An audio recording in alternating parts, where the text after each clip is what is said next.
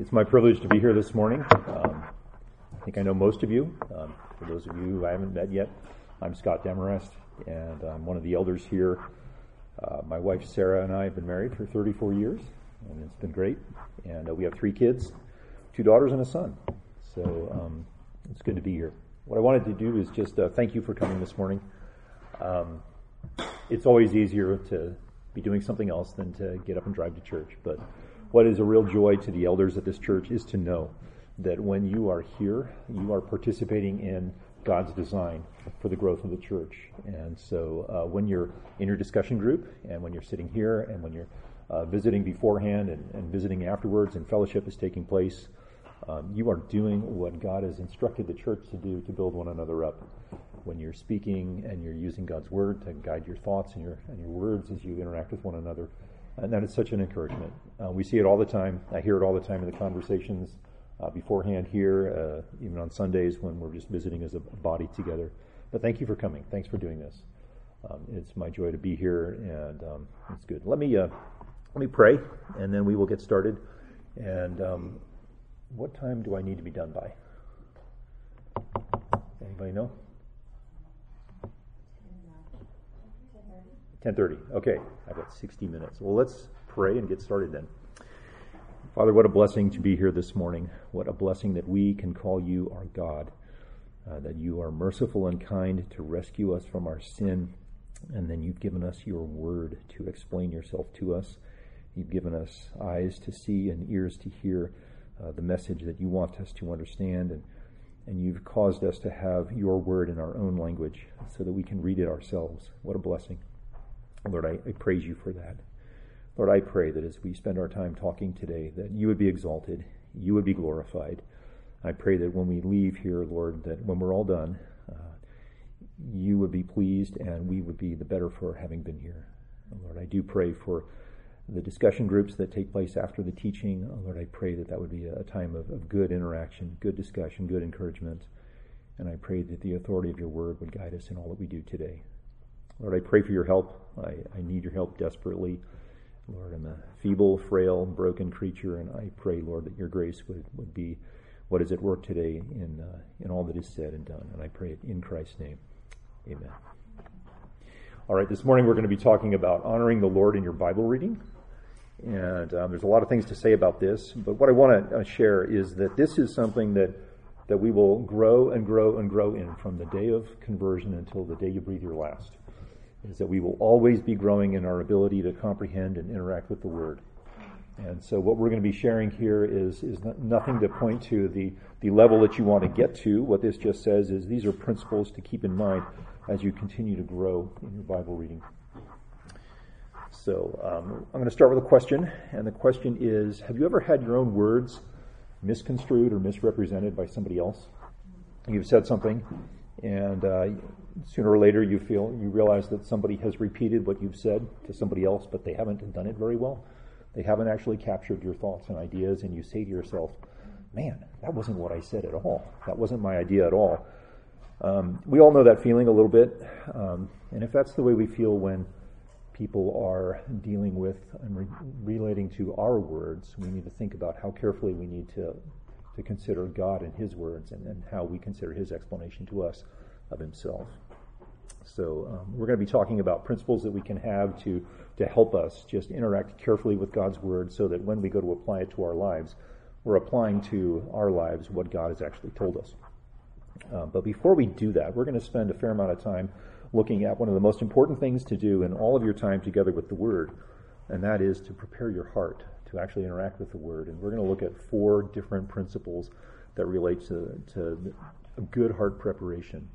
And again, we realize that everybody's in a different season of life. Some of us have an empty house. It's very quiet in my house, and it's very easy for me to find a place to sit where I can read my Bible quietly, and there's no interruptions. And I realize that that's not the same experience that everybody else has. But again, these are principles that are going to help us aim at the right things and the good things.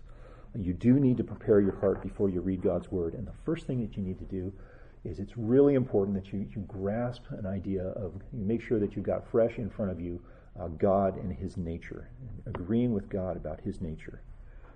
Scripture is God's revelation. It's God's explanation of himself. So let's turn to Revelation chapter 4, and we're going to look at verse 8 together. And what we need to keep in front of us as we're considering who God is that God is a holy God. If there is one characteristic you think about that comes to mind when you think about God himself, the one overarching, massive characteristic is his holiness. And this is it's good to understand the setting here. We were here not long ago on Sunday mornings. Smed was teaching through this, and it's God's throne room in heaven, and there's 4 living creatures that are gathered around the throne, and these are very highly perceptive, highly intelligent, very cognizant individuals that are not compromised by sin in any way. And let's take a look at what they say. The 4 living creatures, each one of them having 6 wings, are full of eyes around and within, and day and night they do not cease to say, Holy, holy, holy is the Lord God Almighty, who was, and who is to come. See that repetition there? Holy, holy, holy. Whenever we see repetition in our Bibles, that tells us that we understand that God is making a point. He is emphasizing the point. God is exceedingly holy. And what that means for us to understand in the Old Testament and the New Testament at the same time is that God is separate from us. He's separate from us in lots and lots of ways. He's separate from us in his purity. He's separate from us in his eternality. He's separate from us in his power and his wisdom. Lots and lots of other things. And you could write down a long list of things that describe us and that describe God, but God demonstrates those things in ways that are very, very different from how we put those things on display. So it's really good to set yourself in a good place where you understand, I'm going to be interacting with the words of a God who is just completely different from me in his nature. And that just has to inform my thinking when I sit down and read this. So, Lord, I need your help comprehending your words because they're written and they're spoken in a way that's contrary to who I am. I know I have your Holy Spirit within me, but I'm in this mixed condition and I really need your help. So if you sit down and you've got your reading plan or you've got your reading schedule or anything else, then you just sit down and jump into your reading without preparing your heart, you're going to miss what God has for you. You might read the information, you might remember the information really well, but heart preparation and comprehending who God is going to be really, really important. So that's one aspect that's important to keep in front of you, and another aspect that's important to keep in front of you is God's glory. And we're going to turn to Psalm 19 to take a look at that. And these are things that you're not going to have the opportunity to do every single time you sit down and read your Bible. But over time, if you keep these things in front of you consistently, these things are things that have helped me and helped others interact well with God's Word. We know this passage. This is a very familiar passage for all of us. Psalm 19 says, the heavens are telling of the glory of God, and their expanse is declaring the work of his hands. Day to day pours forth speech, and night to night reveals knowledge. And in the Old Testament, when you think of the word glory, it relates to God's impressiveness and his weightiness and his size and his substance. And you don't mess with that because it's just so large and comprehensive and big and weighty. And in the New Testament, when you think of glory, you think of radiance and splendor and sparkling lights and brightness and things like that. And the answer there is yes and yes. God is exceedingly weighty.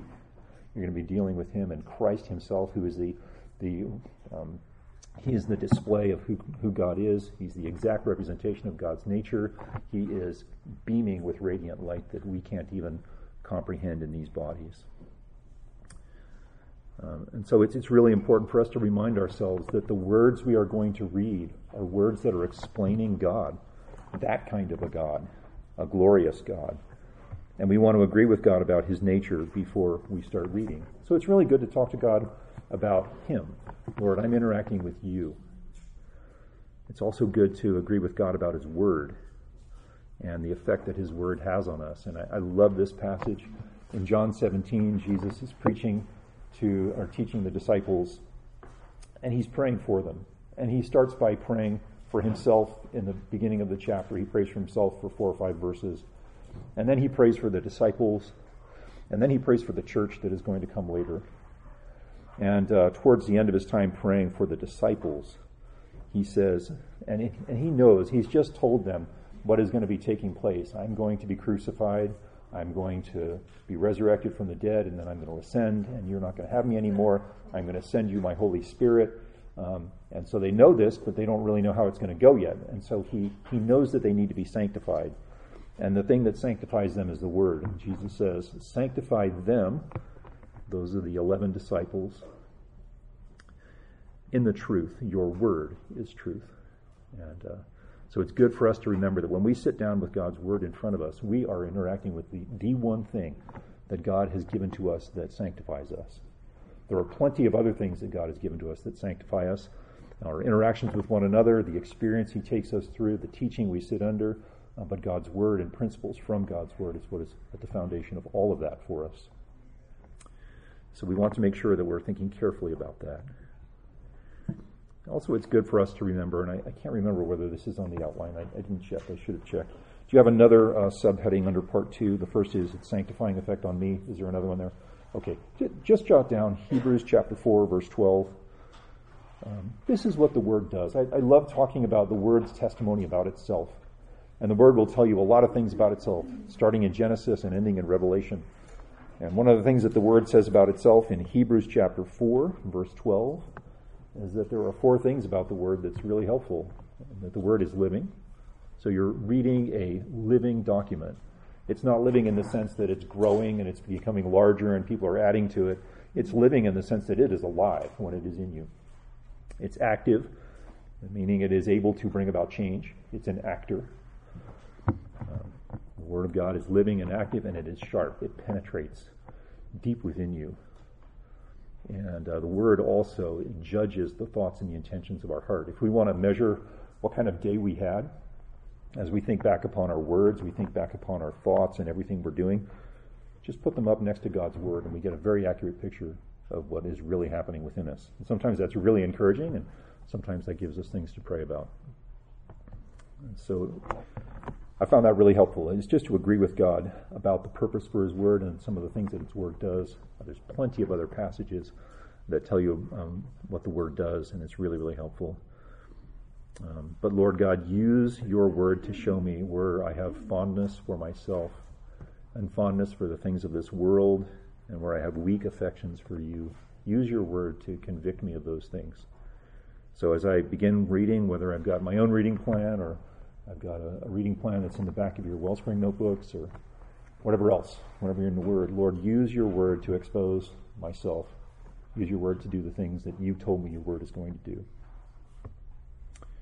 So we want to agree with God about Himself. We want to agree with God about His Word. Since we're reading God's Word, those are good things. But we are the ones who are reading the Word. So it's important for us to agree with God about ourselves as well. Just be talking to the Lord and saying, you know, Lord, I'm here and I'm getting ready to read my Bible, and I just have to agree with you about who I was, the kind of person that I was, because that gives you the sort of humility and the kind of perspective that you need when you're reading the Word. So let's go and turn in our Bibles to Ephesians chapter 2. We're going to look at some descriptions of the kind of people that we all were. These are accurate descriptions, and I'm going to take a drink while you guys are turning, because otherwise I won't make it. I love this passage. Paul is writing to a church, and he says, you were, but he knows that he was these very same things himself. Every one of us would raise our hand and say, that was me too. It's good for us to remind ourselves of where it was that we were before God saved us. Dead in our trespasses and sins in which we formerly walked, and we did this according to the course of the world. What that tells us is there was no distinction between us and the world. When God's looking at us and He sees us doing our thing before He saves us, He sees no distinction between us and everybody else that is unsaved. And we're walking according to the course of the world, so we looked like the world, but we were also walking according to the prince of the power of the air. That is Satan, the fallen angel. We're walking under his authority and according to his purposes, the spirit that is now working in the sons of disobedience. And Paul says then, you can see that he's including himself when you get to verse 3. Among them, so among the world, we too all formerly lived in the lust of our flesh, indulging the desires of our flesh and our mind, and we were by nature children of wrath. It's just really, really good when you're reading your Bible to remember what God has done in your life and how he's used his word to do that? Because it's in the gospel that has the power of God unto salvation. So one of the most effective ways to prepare your heart to interact with God's word is just reminding yourself of who you used to be and how God used his word to save you. And it's because of God's word that he was able to save you. That very powerful word that saved you, that's the thing that you're interacting with as you've got your Bible open and you're reading that day. It's also really good to acknowledge your current condition, the condition you're in at the present time. You're not that same person that you used to be, loving your own self-rule, running straight for destruction, being blind to that fact, and loving the whole experience. It's good to acknowledge that that's not the person I am. I'm actually a different person. God, in his kindness, he dispatched his Holy Spirit into us and sent his Holy Spirit to us to do the work of regeneration for us and to make us new creatures. And we've got this Holy Spirit that's in us now, and that's really, really good. And Galatians 5 helps us understand this. So let's turn in our Bibles there to see what's taking place there. We've got this idea of a tension that's going between these two entities which are within us. And the one entity that's within us is our flesh. It's the same person that we always have been. We always have within us a remnant of the sinful nature that is within us. We have our flesh. Everything that we were before God saved us. But now, in addition to having that within us, we also have the Holy Spirit within us. And these two things are at odds with one another. Verse 17 says, "The flesh sets its desire against the Spirit, and the Spirit against the flesh, and these are in opposition to one another, so that you may not do the things that you please." So my flesh is the residual sin that still lurks within every Christian. Every one of us can look back in the last several hours and see evidences of the flesh in us, for whatever it is. But we've got the Spirit in us, the Spirit that God gave to us to make us new. So it's really important that we sit there and we understand that we need to fill our mind with the truth of Scripture so that we're equipped to fight that battle well. We've got the Scriptures that God has given to us that we're reading now. We've got the Holy Spirit who works within us to convict us and to counsel us and comfort us. But we still have ourselves, the person that we know so well, we've known all of our lives. And we need the truth of God's Word to engage in this tension that exists between our flesh and the Holy Spirit that is within us. So it's really good to be mindful of those things.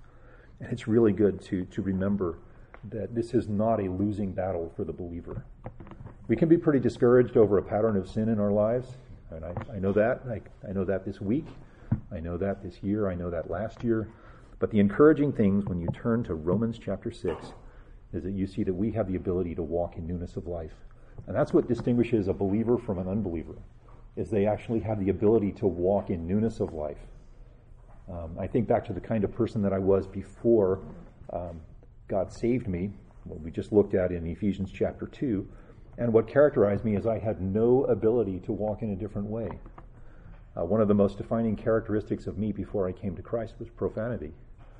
And all the ugly words, the dirty words, they just poured out of my mouth, and it didn't bother me. Even though I knew it was wrong, I just had no ability to change that. I could turn it off for a few minutes when it wasn't appropriate, but that's the kind of person I was, and it just came pouring out of me all the time.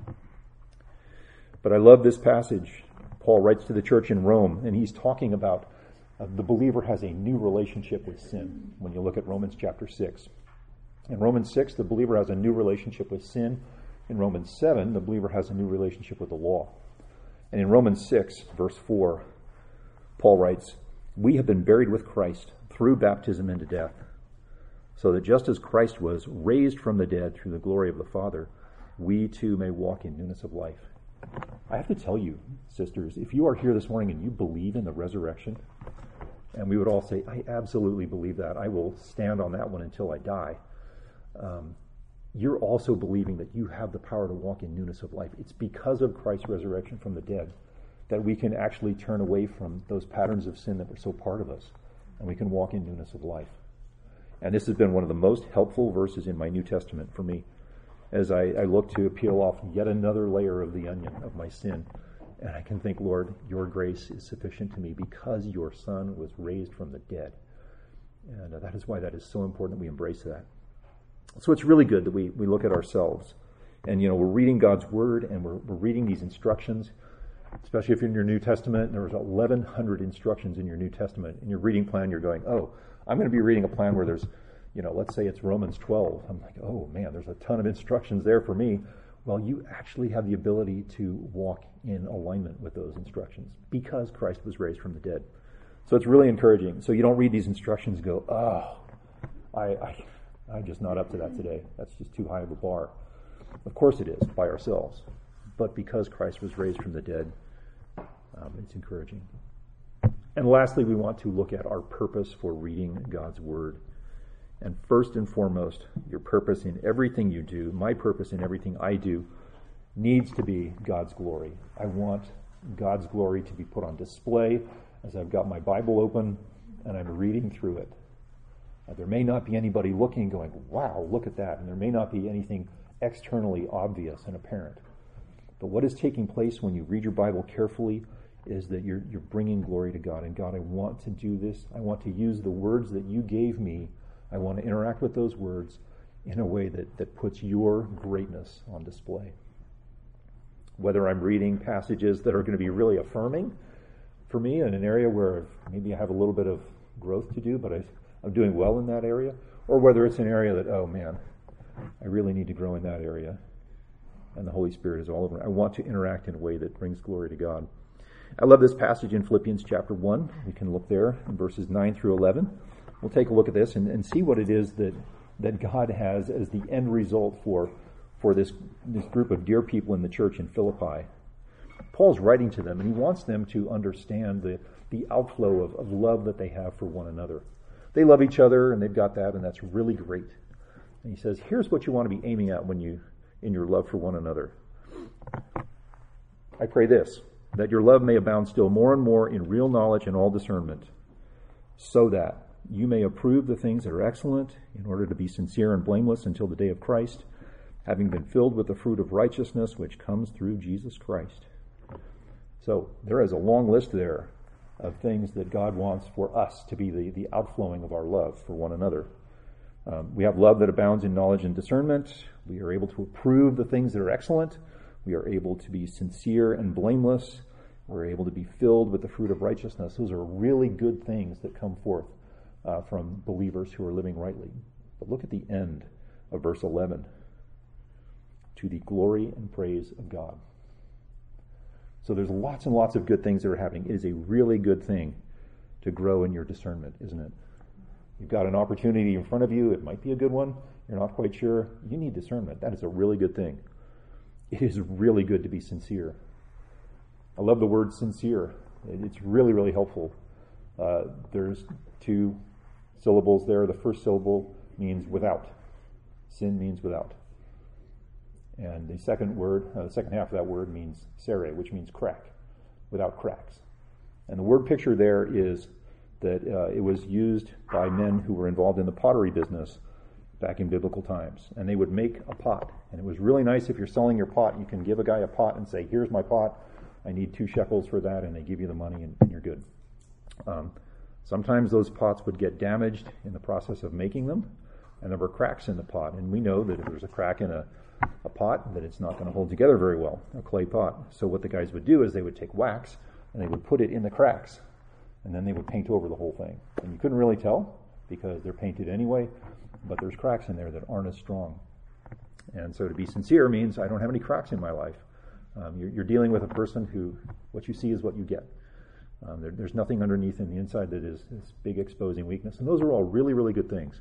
Lots of other things here that are really, really good.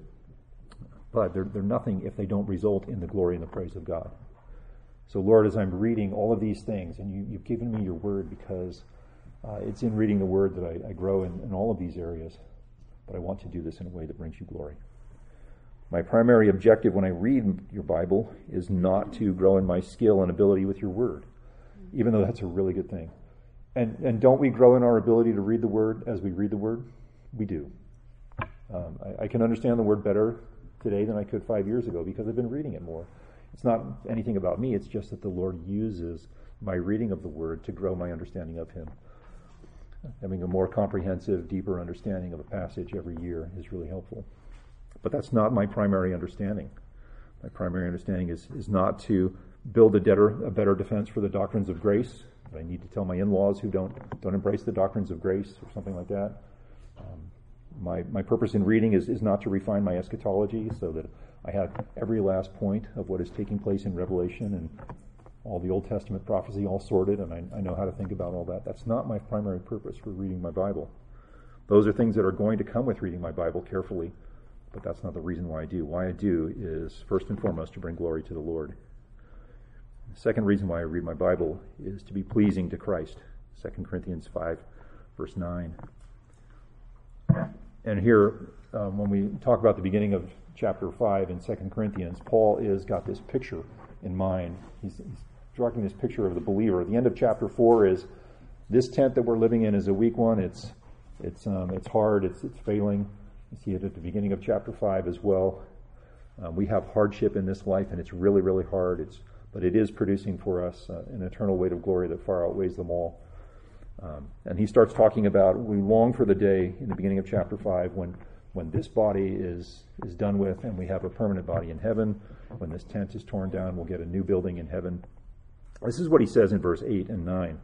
We are of good courage, and we prefer to be absent from the body and home with the Lord. I would say amen to that. Every one of us loves lots of things about the life here. It's great, but it's no comparison at all to eternity. So because of what eternity is and how great it is and what a privilege it will be to be with Christ himself, we want to be pleasing in this life to Christ. So verse 9 says we make it our ambition to be pleasing to him. Now the Lord that's being spoken of there at the end of verse 8 is Jesus himself. Because we know that when we're going to be with him, we want to be pleasing to him here. And that includes reading our word, or reading our Bibles. I share this every time I teach this lesson, and this is something that's really helpful for me to keep in mind because I do this so often, and I've done this since the last time I taught this lesson. I just have to confess that. There's two words that are very helpful for me to remember. One is the word dwell, and the other is the word swell.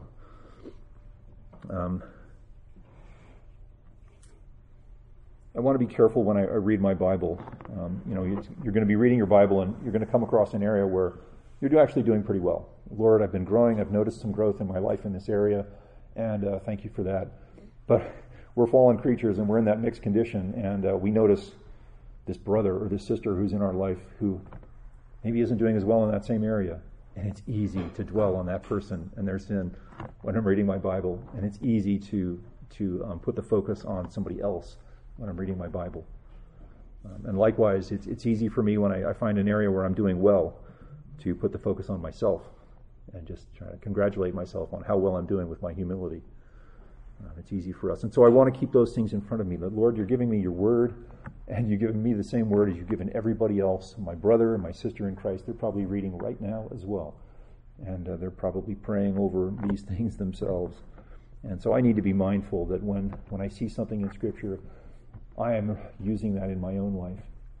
It may be that you grow in your understanding of that passage well enough to go to a brother or sister and help them in that area of their life. But first and foremost, as you're sitting there with your Bible open and you're trying to be pleasing to the Lord, be very, very careful of how you direct your thoughts when you find instructions and other things in God's Word. All right, so now we're going to talk about, we've talked about how we prepare ourselves. And the idea there is you prepare yourself in such a way with your heart so that you're ready to interact with God's Word. What these things do, and many, many other things do, is they prepare your heart to actually deal with God's Word when you start reading it.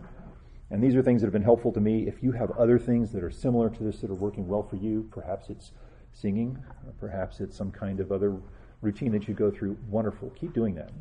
Keep doing those things. These are things that are very helpful as well. All right. The second thing we want to do, now that our heart is prepared, is we want to make sure that we're using self-control when we're reading God's Word.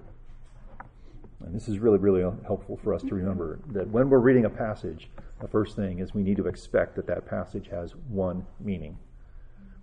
When you're looking at a block of text and you're reading it, and maybe you've read it a couple of times, you want to get it right, or it doesn't seem like it's coming together in your mind, you need to remember that God has one thought he's communicating. God is explaining himself, he's explaining instructions, he's giving instructions, he's explaining history, he's explaining prophecy, whatever. He has one meaning in a text. That's the most important thing. And the reason why we want to understand that is that that clear communication flows out of God's holy character. We talked about how God is holy. Well, one of the things that comes out of being holy is clear communication.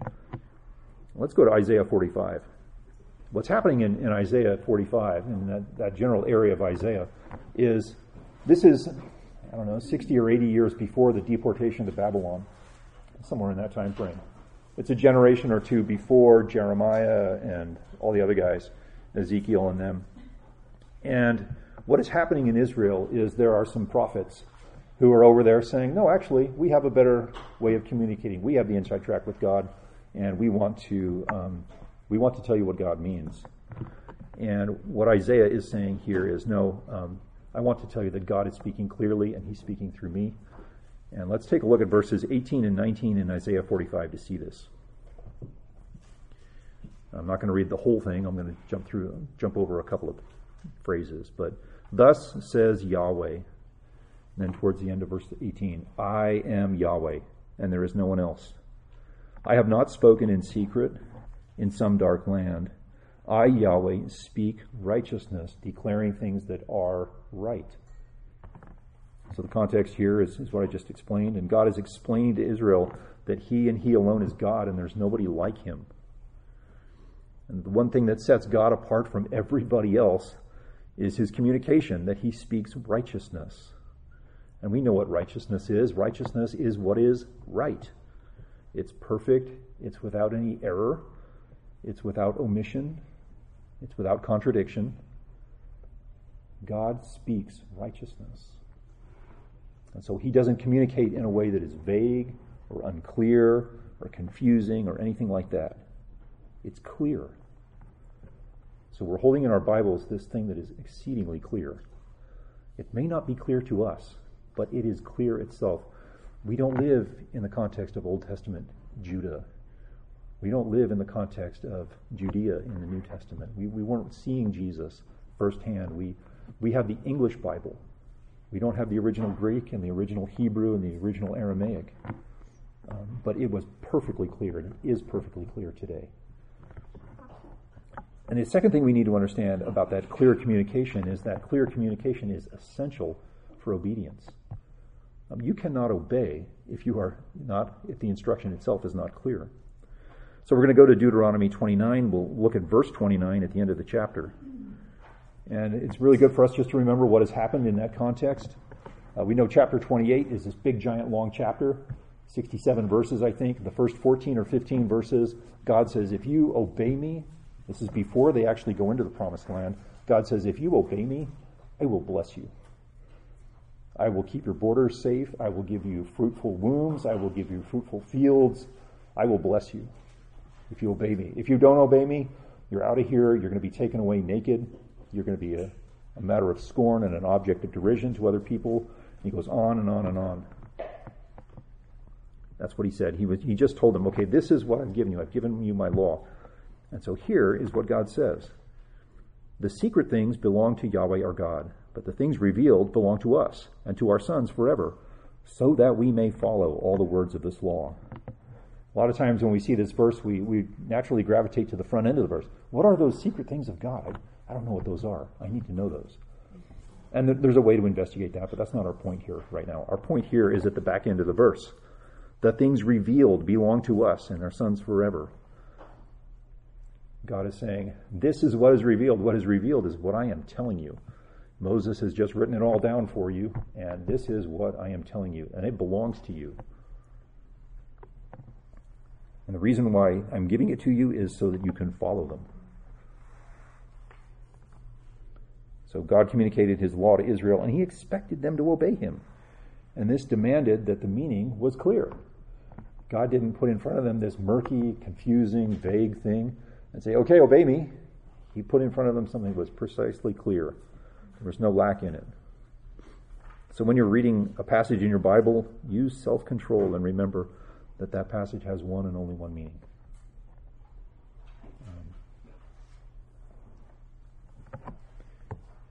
When you're trying to understand that meaning, it's very important, point number 2, to hold on to the normal meaning, the normal usage of words and language. And to do that, we want to read our Bible with a literal and a grammatical and a historical perspective. And literal, it means we take the words at their literal meaning as our baseline. We take the words with their literal meaning, unless you're in a context where obviously you need to understand something else. When Jesus says, I am the door, Jesus is not a door. So we know how to interpret that. But when you can, take the words literally. John 1:1. In the beginning was the Word, and the Word was with God, and the Word was God.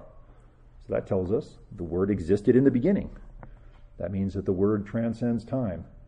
You can understand a lot about that just from in the beginning was the Word. We also understand that the Word existed together with God, meaning that the Word was distinct from God in some way. If it was with God, it was distinct from God in some way. And the Word was God. That tells us that the Word has identity with God. So all of those things work together. We understand who Christ is. We understand who He is when we understand these things literally. Using anything other than a literal interpretation of that passage will not take you to a good place in your theology.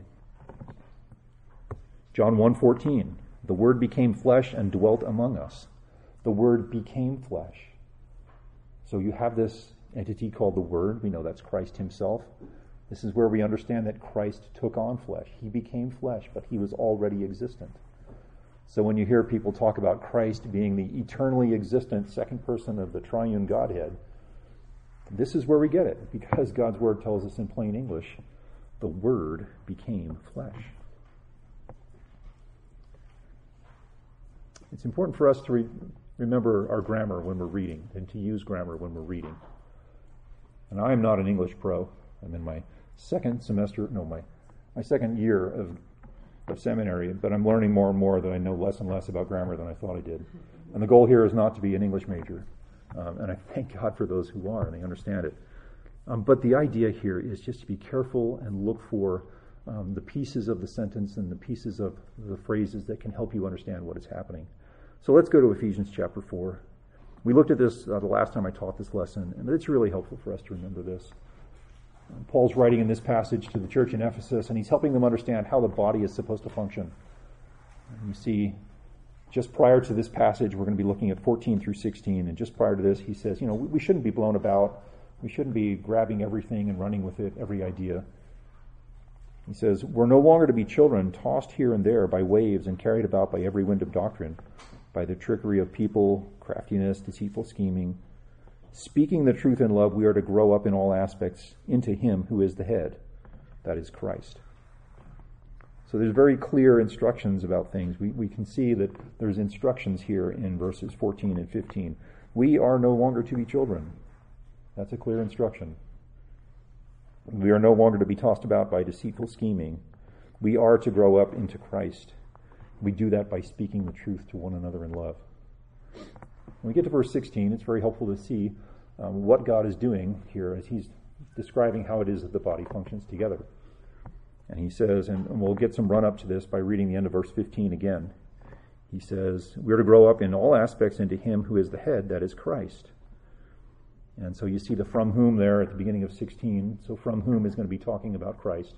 From Christ, the whole body, so that's the corporate body. And then there's a comma, and there's some phrases that come after that. And then you jump to the end of the sentence. It says, causes the growth of the body for the building up of itself in love. The subject is at the beginning of that verse, the body. And the direct object is at the end, and it's the body. The body causes the growth of the body. And in the middle of that sentence, you can understand how it does that. The body causes the growth of the body by two different things. We see them in verse 16. When we're fitted together and held together by what every joint supplies, that's the kind of thing you're doing today when you're sitting in your discussion groups and you're talking about your answer to number 3 or whatever. You're fitting together. You're coming together and you're fitting together and you're supplying to one another your understanding of the Word, your understanding of how you battle sin, your understanding of how you share the gospel, your understanding of how you persevere in trial.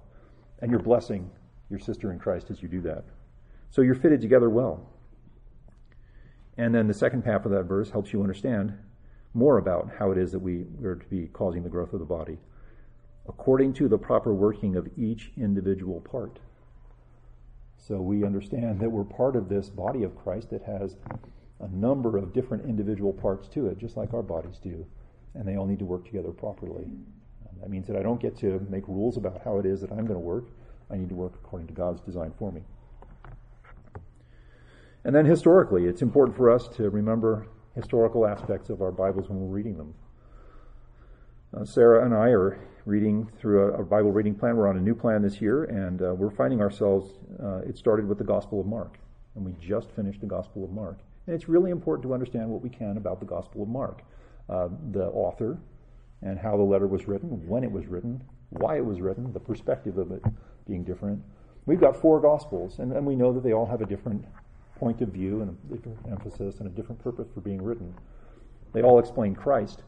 But it's important to understand when we're reading our Bibles, what was this letter or this piece of this letter or this piece of this book written for? Why do I have that? And what is the purpose? When was it written? What is the prevailing issue that's at place here? Is there an issue that needs to be addressed? When I was preaching through 2 Corinthians last week ago, Sunday night, you're reading 2 Corinthians and you think, oh, just another letter. Well, you do a little digging and you find out there were 4 letters that were written between Paul and the church in Corinth. And he had 3 different visits to them. So he was all over this church. And he really loved them and cared for them. And so understanding a little bit of the context is very, very, very helpful. All right. So those things are important. Thirdly, it's important to observe your passage before you try to understand what it means. Observe your passage before you interpret it. And one thing that's really, really helpful about this is just to make as many observations as you can. Observations actually fuel your interpretation. The more observations you have and you sit there and think about the observations, the more they help you understand what the real meaning of the passage is. It's really easy to focus on the one phrase or the other phrase or whatever, but make as many observations as you can outside of those phrases that grab your attention. It's really, really helpful. Those will help you understand what's being said. All right. Then we need to understand the difference between interpretation and application. We started by, in point number 1, saying there is one intended meaning of any author. It's important to understand that there are many applications, but there's one intended meaning. There is one interpretation of your passage, but there are many, many applications. So there's 30 people in this room or whatever. We all read one passage. There is one meaning for that passage. But what it means to each of us, that how we respond to that truth, is going to be different for every one of us because God has given us different circumstances. And the really good analogy that's helpful for this is a relay race. You all know a relay race. You've got your baton and you're running with your baton. And so the first member of the relay race, the first leg, is interpretation. You need to understand what it means. And when you get a good interpretation, you come to the end of that process, interpretation hands the baton to application. And then application runs. And so we want to make sure that we've got the interpretation right before we think about applying that to our lives. It's just a good word picture to help you remember what's taking place there.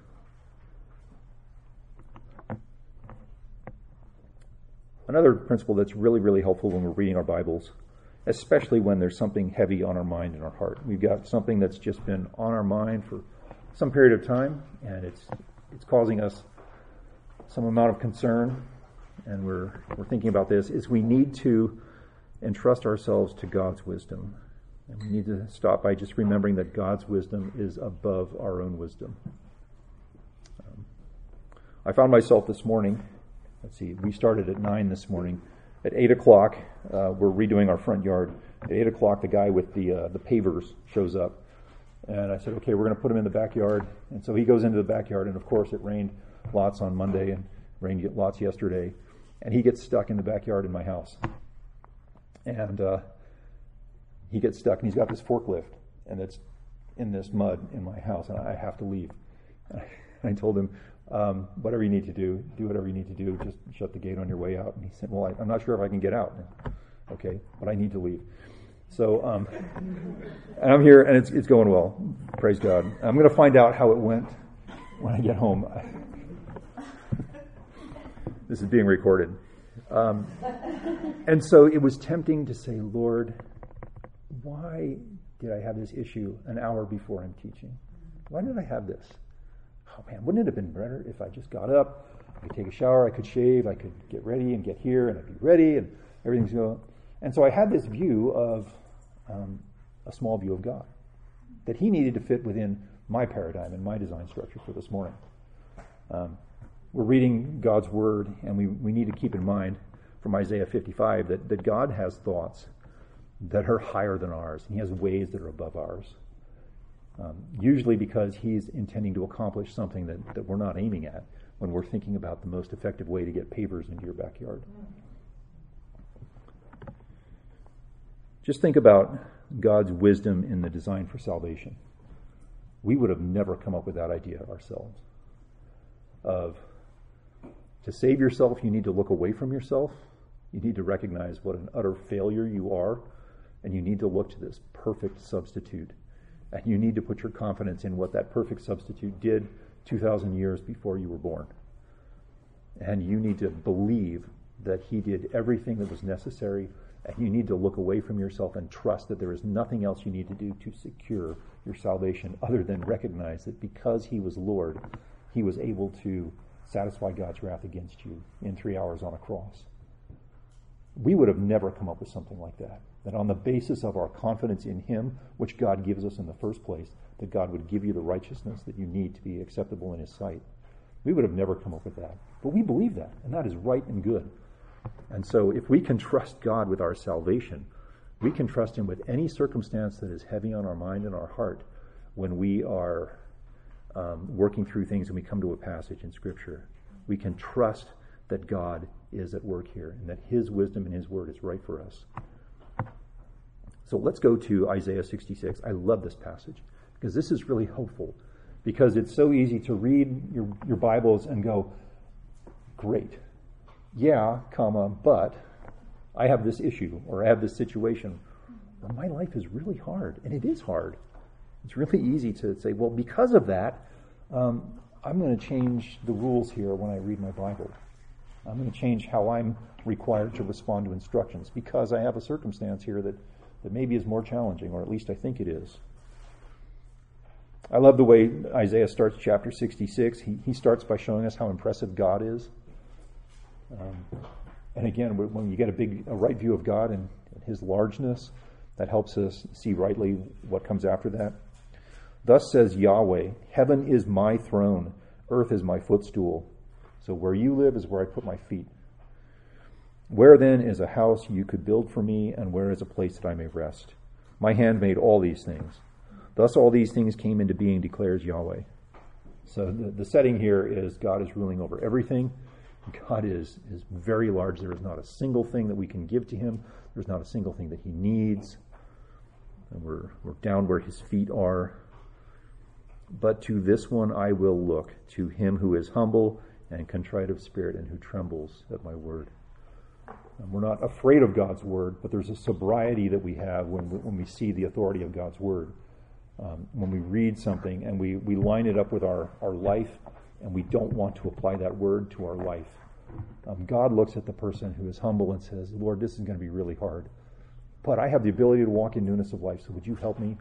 Because I'm by myself, I'm going to fall on my face with this. So would you help me take this passage that I'm reading and apply it to my life and just trust God's wisdom, even if it's hard. And I'm just going to say up front right now that I can acknowledge that in this room there are probably people who've got some really, really difficult challenges that I've never been through, that are harder than anything I've ever seen. And so, but you can trust God's word. When you're contrite of spirit and humble with his word, he looks to you. And one way that he looks to you is to help you understand and help you apply the truth of his word in the circumstances of your life. Which feeds in pretty well to the sixth point. You need to trust in the sufficiency of God's word. And this doesn't say you don't read anything else. We have tons of books right there, right outside this door. We have a book of the month every month. We supply 12 books a year that say these are good books. They're not scripture, but they're good books. Fill your mind with these thoughts. And the scriptures are pouring out of these books. There's lots of biblical basis for most of these books. And I'm so thankful for Omri Miles and how he would write intros and previews and prefaces for these books. When he would list the book of the month in the bulletin, you'd see this little 2-line thing that's just really, really helpful. Oh, and now I know what I'm buying. I know what I'm getting into when I buy this book. So praise God for him. Keep praying for him, by the way. They've got 3 or so Sundays under their belt down in New Orleans, and they could really use our prayer. So let's all commit to pray for them. God's word is sufficient, so we need to trust in it. 2 Peter 1:3. This is something that is so important in this world. And this is something that is not embraced wholly in the church. It's embraced here in this church, but in the church corporately, nationwide or even in this valley, this is not embraced. His divine power has granted to us, what's the next word? Everything pertaining to life and godliness through the true knowledge of His divine power has granted to us everything pertaining to life and godliness through the true knowledge of Him who called us by His own glory and excellence. So God has given us everything relating to life and everything related to godliness. How? Through the true knowledge of Him. And how do we know God? We know God specifically by reading His Word that He gave to us. So if we need help repenting from sin, we need help reconciling a relationship, we need help growing in our affections for God, don't look somewhere else first to figure out how to do that. Open your Bible, close your eyes and pray and say, Lord, use what I've been reading recently in my time alone with you. Use what I've been hearing on Sunday mornings. Use what we're discussing in Wellspring on Wednesday mornings. Use what we're doing in my Bible study, my weekly Bible study small group on Thursday nights to help me understand how to proceed here. I've got something that's really hard. A lot of times it's a relationship. But start by using God's Word. Don't look somewhere else first. Look elsewhere once you understand the principles that are in view. Look elsewhere to help you apply those principles. Talk to a good friend, someone who's been around longer than you have, someone who clearly loves the Lord. Talk to them. But do so after you've opened your Bible and you've turned some pages and done some reading yourself. 7th, you want to make sure you're reading the full counsel of Scripture. God gave us the full counsel of Scripture, and it is a gift. Every letter of this entire thing is a gift. You've got, depending on your translation and how many notes you have in it, somewhere between 1,000 and 2,000 pages, and some of these Bibles can be some real bricks.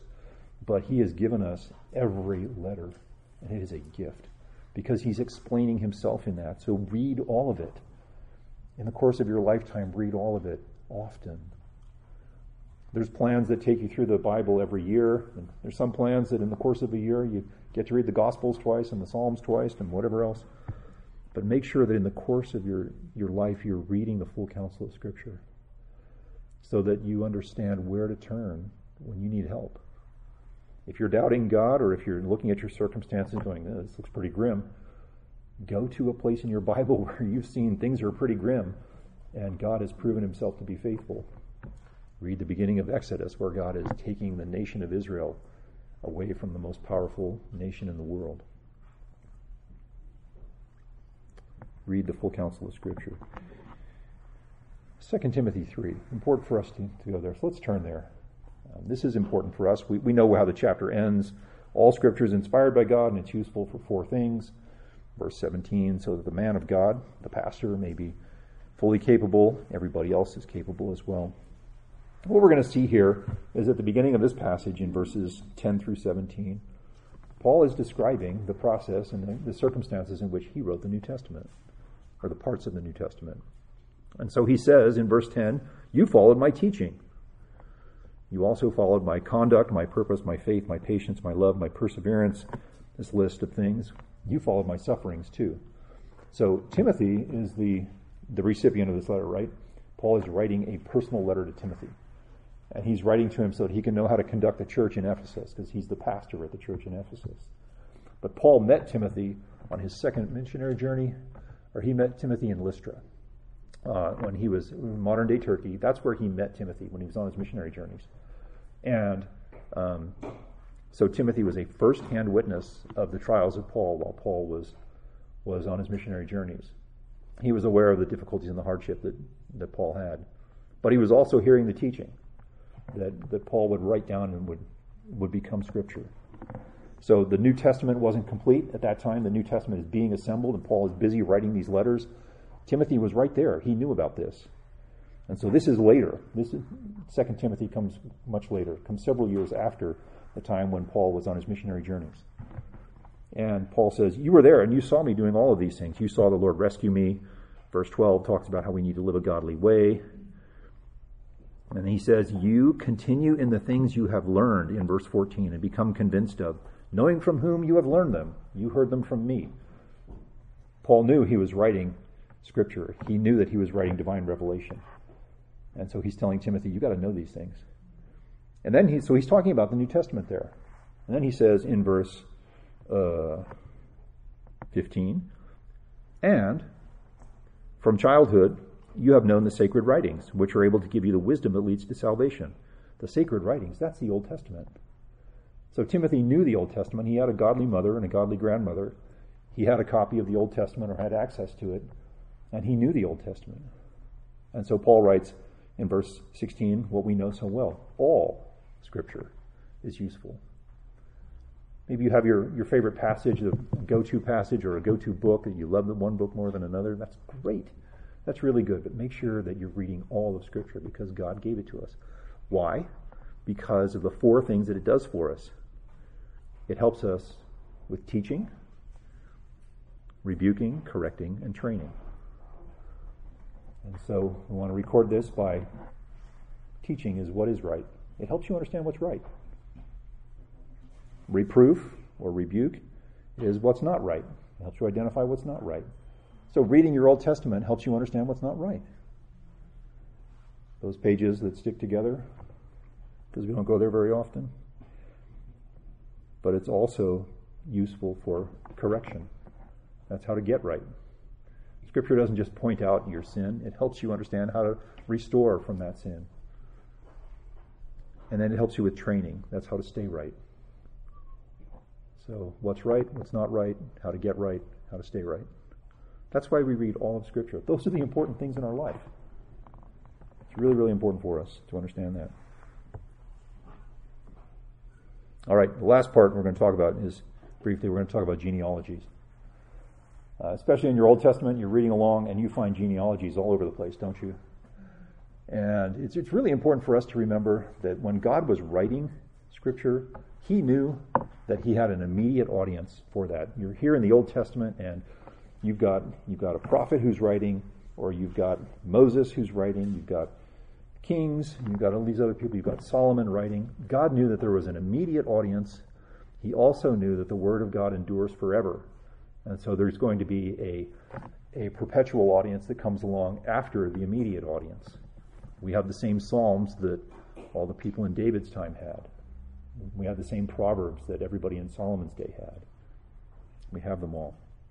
So it's important to understand that God is working in a situation.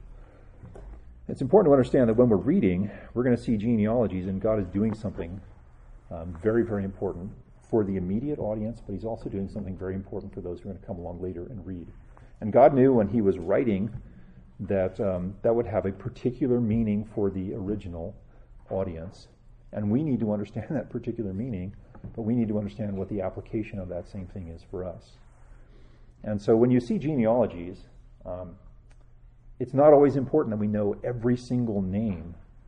It's not important that we do that. It's definitely inspired.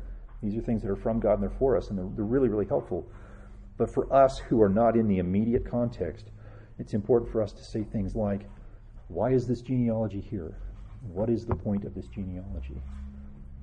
When you're on a reading plan and you get to 1 Chronicles, you've got 8 chapters of names to digest in your reading plan. And if you've got one of those reading plans where you're on 3 or 4 different threads, and one of them is 1 Chronicles, you're going to be in all of those names and tribes and everything for about a week. And you know what? It's really helpful as you're reading through that to remember why it was there.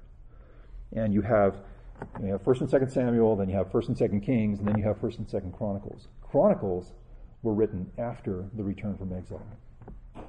And it's really important that Israel had those chronicles, because this is the way that God showed Israel Judah in particular, who was the ones who came back from exile in Babylon, I am going to be faithful to my promise.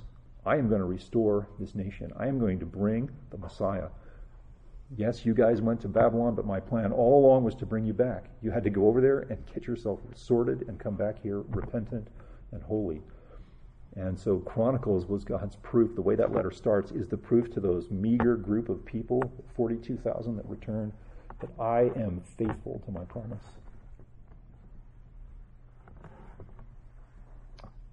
When you're reading the genealogies from Adam to Noah, and you see those in Genesis 5 and following, God is telling you that you can understand things about my instructions. You can understand things about my explanation of creation that affirm what it was that I just told you. You can understand, when from reading the generations of Adam, from Adam to Noah, you can understand exactly how old this earth is by reading your Bible. Adam was such and such an age when his wife conceived and bore him a son, and after that he lived for this many years, and then he died. Then his son was this age, and then he bore a son, had a son, and he named him this. So you know that he was the father, not 19 generations later. And then he lived this many years, and then he died, and all of this. God's telling you something. He's telling you lots of things there. It's very important when you see these things. See genealogies about Jesus. There's one in Matthew, and there's one in Luke. Matthew's genealogy goes forward, and Luke's goes backwards. It's really, really helpful to see those and to understand what's going on there. God is doing something different in each of those. One of them was written by Matthew, and Matthew has one aim in mind for writing his gospel account, and Luke has another aim in mind for writing his. And Matthew's gospel account is written from the perspective of Joseph. As you read the first few chapters, the emphasis is on Joseph and what he is doing, and the angel comes to Joseph at night. And Luke's account is heavily weighted towards Mary. The angel comes to see Mary and tells her, "You will be with child." And he explains to her how it is that she will become with child.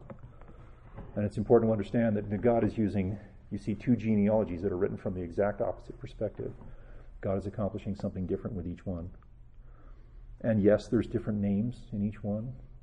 And we have to allow Scripture and its wisdom to just instruct us during those times. So in the end of those things, God is doing things for you that when you labor through those, you're going to grow in your understanding of what it is that God is doing. So lastly, I just want to encourage you, after you've prepared your heart and you've used tons of self-control while you're reading your Bible, don't simply just close your Bible. Ask yourself what it is that God is wanting from you. 2 questions, counseling your heart regarding God's Word. And the first has to do with your thoughts towards God. How has my reading informed my thoughts about God? God is explaining himself to us in Scripture. So how is he helping me grow in my grasp of him? Am I getting more impressed with him? Am I becoming more in awe of him from reading my Bible? And maybe it doesn't come with this wow experience because you've got to get out the door and your kids are late for school. We understand that. We get that. But ask yourself, how is this affecting the way I think about God? And secondly, how is this informing my obedience to God? You're in your New Testament and you're reading. It does not take you very long to get to an instruction. So you're going to be reading instructions a lot. Matthew opens with a genealogy, and there's no instructions in the genealogy. But get past it and do a little exercise someday. Go home and look for where the instance of the first instruction is after the genealogies in Matthew. You don't have to go very far. And then go to the end of your Bible, to the end of Revelation 22, and go backwards until you find the last instruction. And there's 1,100 instructions in between. And so those relate to our obedience. So my heart in all of this is that myself and you guys, when you read God's Word, that you grow in your amazement, you grow in your affection, you grow in your wonder at the God who saved you and who drew you into a relationship with him and stuck you in this church so you could be useful here.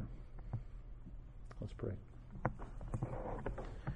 Lord, I'm thankful for these ladies. I am so thankful they are here. I'm thankful for the small army of servants across the way taking care of the young kids.